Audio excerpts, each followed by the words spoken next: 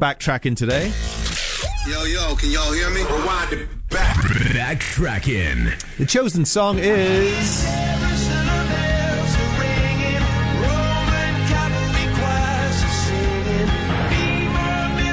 So, Viva la Vida was actually the first time that the band ever had a number one single in both the UK and the US. And it won the Grammy for Song of the Year. This was in the year 2009. Do you know what the title means? Viva la Vida translates to Long Live Life. It was inspired by a painting. So there's a famous Mexican painter called Frida Kahlo, right? So one of her famous paintings is called Viva la Vida.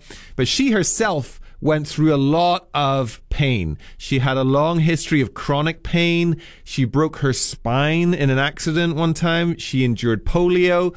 And Chris Martin has been quoted as saying that despite all of that, she had a big giant painting called Viva la Vida, and he loved the boldness of it. There's been a few allegations over the years that Coldplay stole this song, like it sounds too similar to other songs, like the guitarist Joe Satriani had a track which he claimed was the inspiration. Also, the singer-songwriter Cat Stevens has a song called Foreigner Suite. Do you think it sounds similar?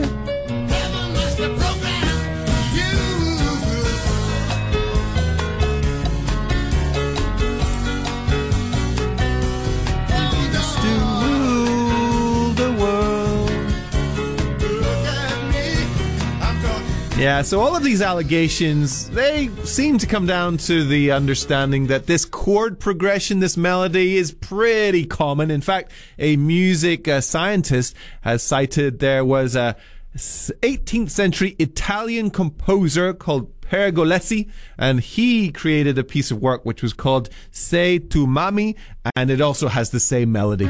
So the melody, poor chord progression is considered to be in the public domain, I think.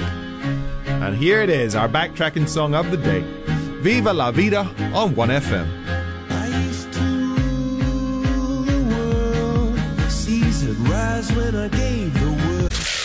Yo, can y'all hear me? Rewind it back. BackTrackin. And the chosen song for today... Won't you take me to a funky town?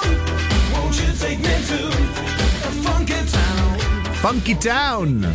So there are two pretty similar versions of this song. Why are there two versions? So the song was originally done by the American disco funk group called Lips Inc. And that was released around 1980. Sounds like this. I want to take me to funky town. Won't you take me to... So the musical group was a project by a guy called Steven Greenberg, who was working as a wedding DJ, but he had dreams of being a musician, and so he formed a group in Minneapolis. He wanted to call the group Lip Sync, but there was already a group using that name, so he decided to go with Lips Inc.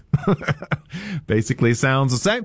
So the idea behind the lyrics, I suppose, was that they were living in Minneapolis, but they dreamed of going to New York City, like pursuing their dreams in New York City. And so for them, New York was the funky town that they wished to go to. The song was a big hit all around the world. In particular, it was number one in Australia. And then a few years later, there was an Australian group called Pseudo Echo. Big flash clothes, big hairstyles, and they had some moderate success, and their main success was covering this song. So in 1986 it was released. It even went to number 6 in America. And so that's the version I'm going to play for you now. The group is called Pseudo Echo. Their version of Funky Town. This is 1FM 91.3.